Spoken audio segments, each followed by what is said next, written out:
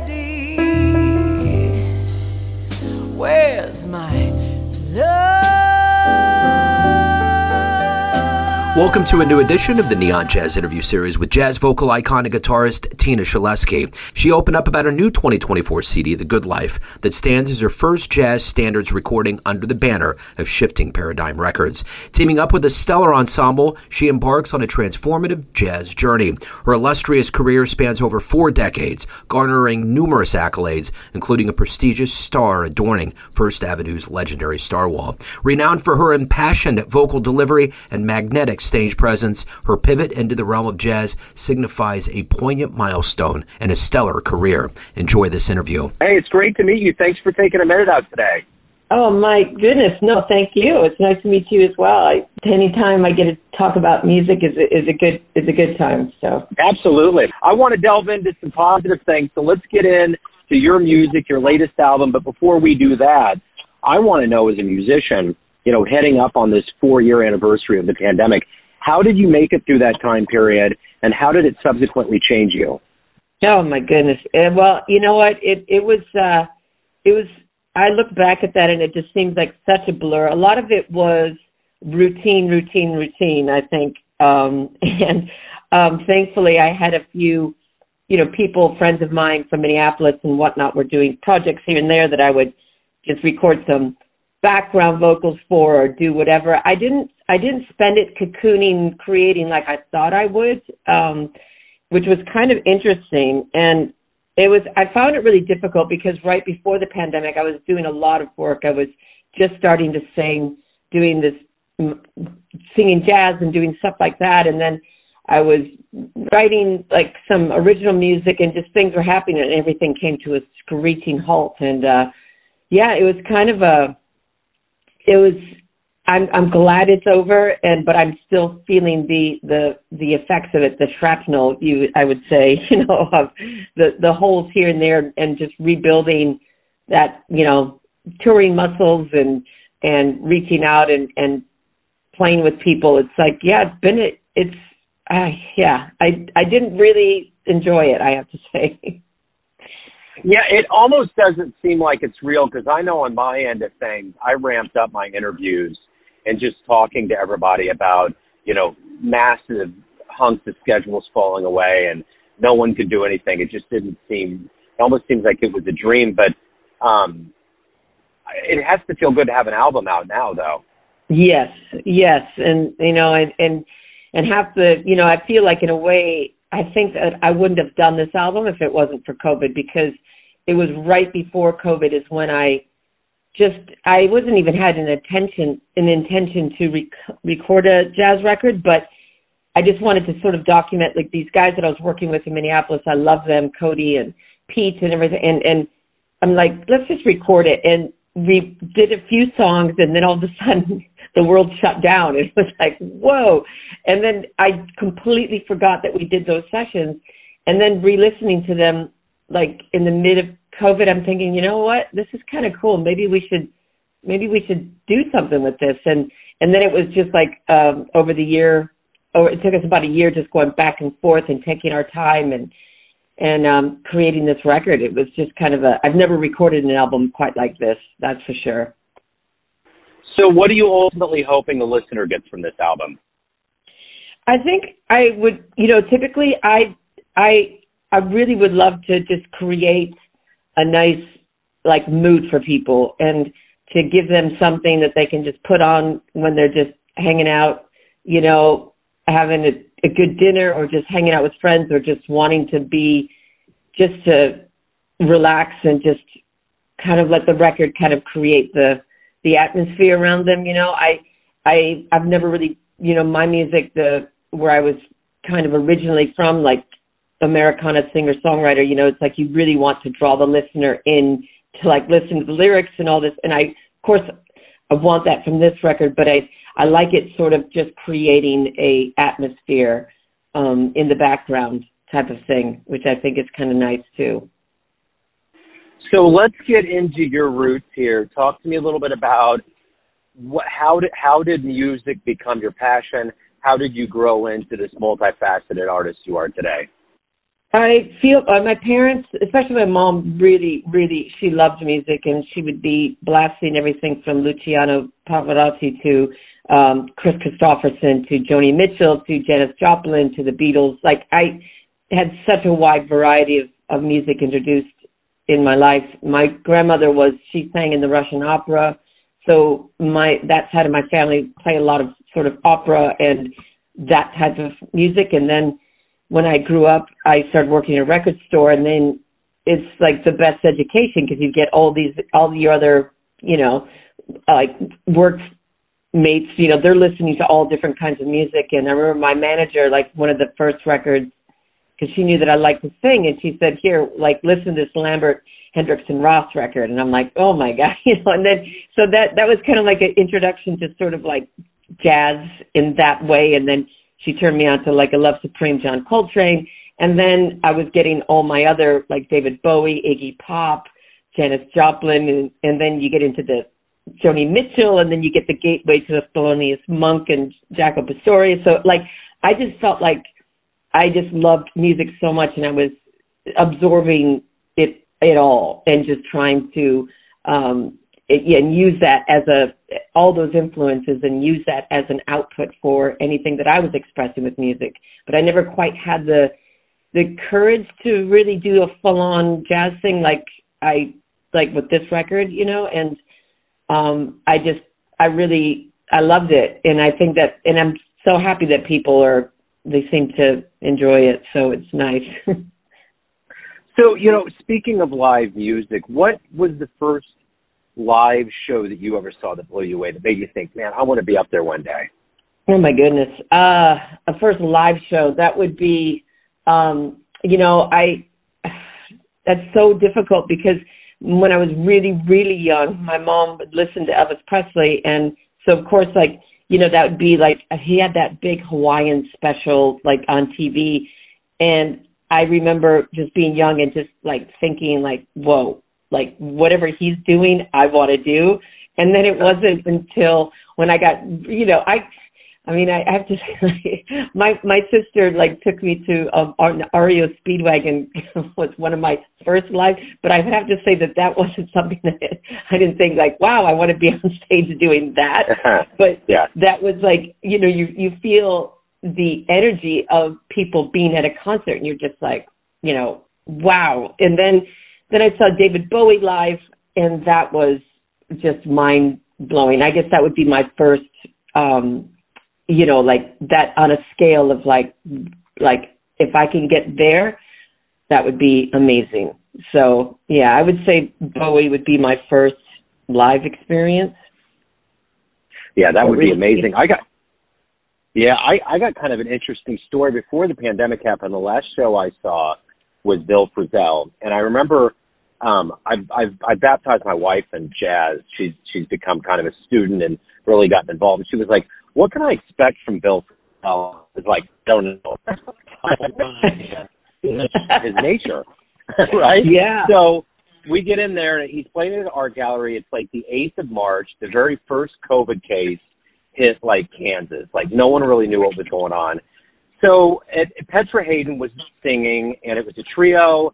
And at one point, she stood up and she started singing "We Shall Overcome," and the crowd just started rising, like cattle before like a tornado was coming in. We all just kind of knew something was coming, so we're all swaying. And then just to pay homage to the eclectic nature of Bill, the song right after that was Ziggy Stardust. No, the cover of that. Yeah. So that's just what he does. So anyway, when you said that, I was just thinking about COVID, my last show. But that show was amazing, and it was the last music that I would see for years. So it was quite a send-off, so to speak. I mean, that is a beautiful send-off. I mean, how, it shows like that I just feel like, you've got your generic shows that you go and see, but like what you just described, that is like, that there are those one shows that go in a completely different category, that it's almost like a spiritual, religious like experience that you have, that is just so profound. That's amazing. Absolutely. It is. So I'm curious, how did the road lead to California? Talk to me a little bit about your career and where you're at right now.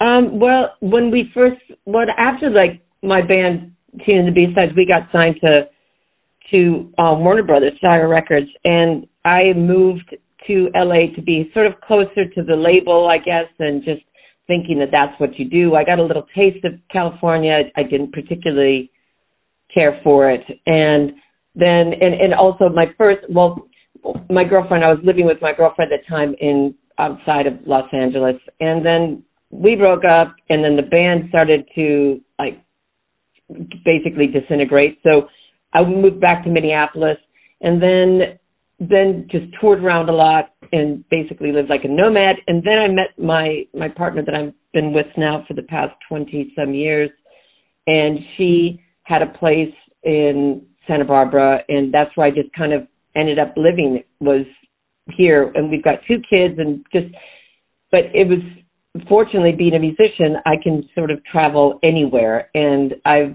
spent my time, like, I go back to Minneapolis probably like once a month, going back there, and I've got my band and musicians that I like to work with here, but my core of musicians and people are still back in Minneapolis that I constantly going back and forth to. But so there's a lot of air miles. Yeah, I would imagine so. So, you've been doing this for quite some time now. I'm curious, what is it that you like the best about being a professional musician? I think it's that the fact that that anyone that works in a craft that they, love, and that is, for me, that is what I love, the constant work at the craft. Even, and the moment that gets boring, or I feel like I can't learn anything more, or it's not, feeding me in a certain way, then I will end it. But I love the working of the craft, and I love talking to other musicians and other artists that also do the same. And it's that constant input and learning. I mean, much like how stepping into doing, like right before COVID, and I really was feeling this sort of artistic, like I just want to do something different. And that's when I really delved into singing jazz and just really learning, like, wow, like I'm a blues singer at heart, and you can fake a lot of notes and fake the, whatever, but when you sing jazz, that is a completely different beast. And it felt so good to really force yourself, and like you're just like you become a young student again. And that is, I think, what I love most about being, a professional musician, that constant learning, that constant working of the craft. But of course, the people and the experience that they feel from it as well as you grow and learn is quite, is an amazing thing. I feel like a very, very lucky person that I get to do what I do. So, as you mentioned, you're multi-genre, and I'm curious, for the purposes of us being a jazz show, at the end of the day, why do you love jazz? I love the freedom of it, and I think the older I get, I even realize even more it is the ultimate free form of music, and I know that people, it's so hard to describe until you really start to listen to it and appreciate it, like what these musicians are bringing to this, like a simple 12-bar blues. It's like I love that feeling of like the possibilities are endless, with time signatures, with notes, with where you're going to go, and I love.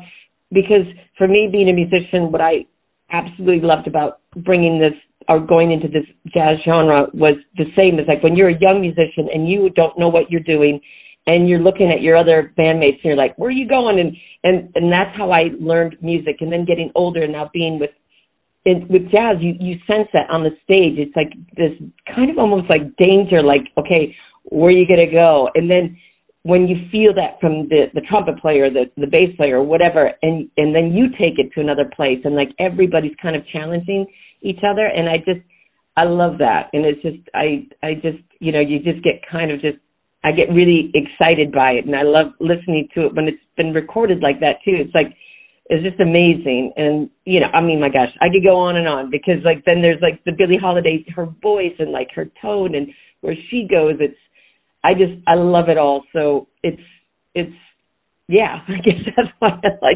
I like jazz. So let me ask you this. If you could go back into a time machine, go back in time and see any jazz musician anywhere, where are you going? Whew. I think it would have to be, oh my gosh, that's a good one. I feel like it would have to be Billie Holiday, probably like, you know, in the late 50s, I think, you know, like sort of like hopefully before she was, before she was like feuding with Lester, and just like when she had those, you know, moments of that playing with, you know, that I think that would be, I would love to see her in some small club down there and, you know, in New York City. And yeah, that'd be amazing. I just did a show last week. It was a full retrospective on the Apollo Theater. I had found a illustrated history of the Apollo and a dollar bin, and I was intrigued. And I actually found a recording from 1960 of her performing Strange Fruit in Apollo Theater. And it was really cool. Oh my God. That's amazing. Oh wow. That just gave me chills. That's wow. Oh yeah. There's nothing better than that. So the brand new album is aptly called The Good Life. And what are you doing as far as touring, getting out, people to see you? Where's the best place to get this album, that kind of good business?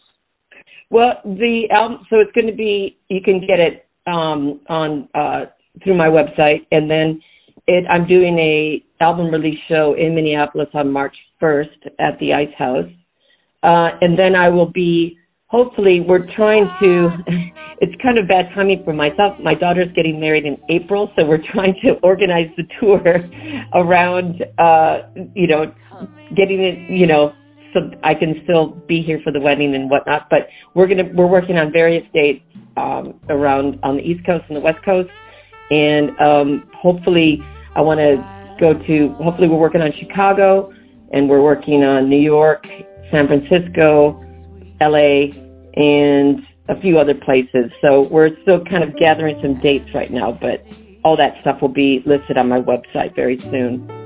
Wonderful, Tina. This has been great. Thank you so much for opening up about the album, about your life and music. It's been wonderful.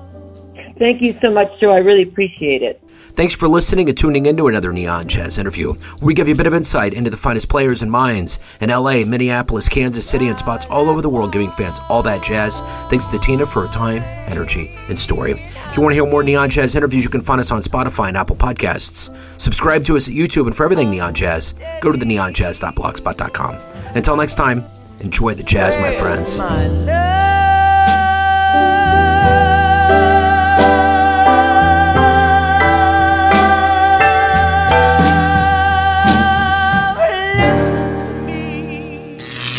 Neon Jazz.